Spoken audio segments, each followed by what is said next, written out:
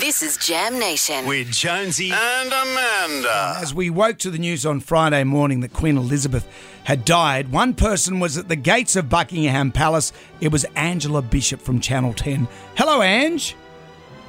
Hello, Jonesy. How are you? I'm great. It's strange doing the show by myself, but we're soldiering on regardless.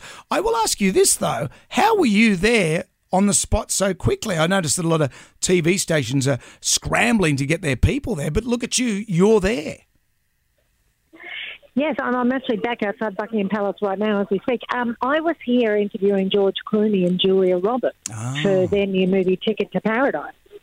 And having a lovely time. And, and then the news came through and I burst into tears like pretty much everyone else I know and realised it was a case of having to get into work mode pretty quickly. Yeah. And it's been a mind-blowing few days watching this nation grieve, come to terms with such a changed situation. And watching the new King Charles III start to put his stamp on things, I guess. Yeah, it's been incredible. And what's happening now? So we see the Queen's hearse travelling. Where's it heading now? It seems to be driving everywhere. So it spent the 6 hours yesterday. It travelled from Balmoral to Edinburgh, where it's rested overnight in Holyrood House.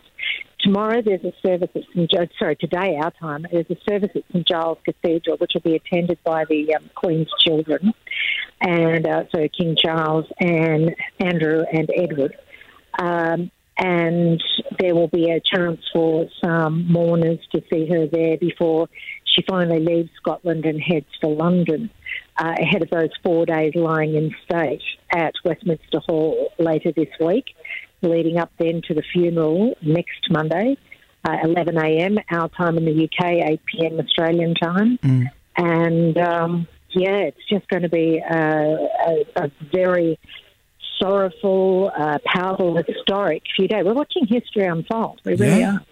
And what's the mood there? Because here, it really is. I went to a few football games on the weekend and there was dead silence. When they did the moment silence for the Queen at the Penrith and Parramatta game, you couldn't hear a peep. So that's here in the colony, as they say. It must be tenfold back in the UK.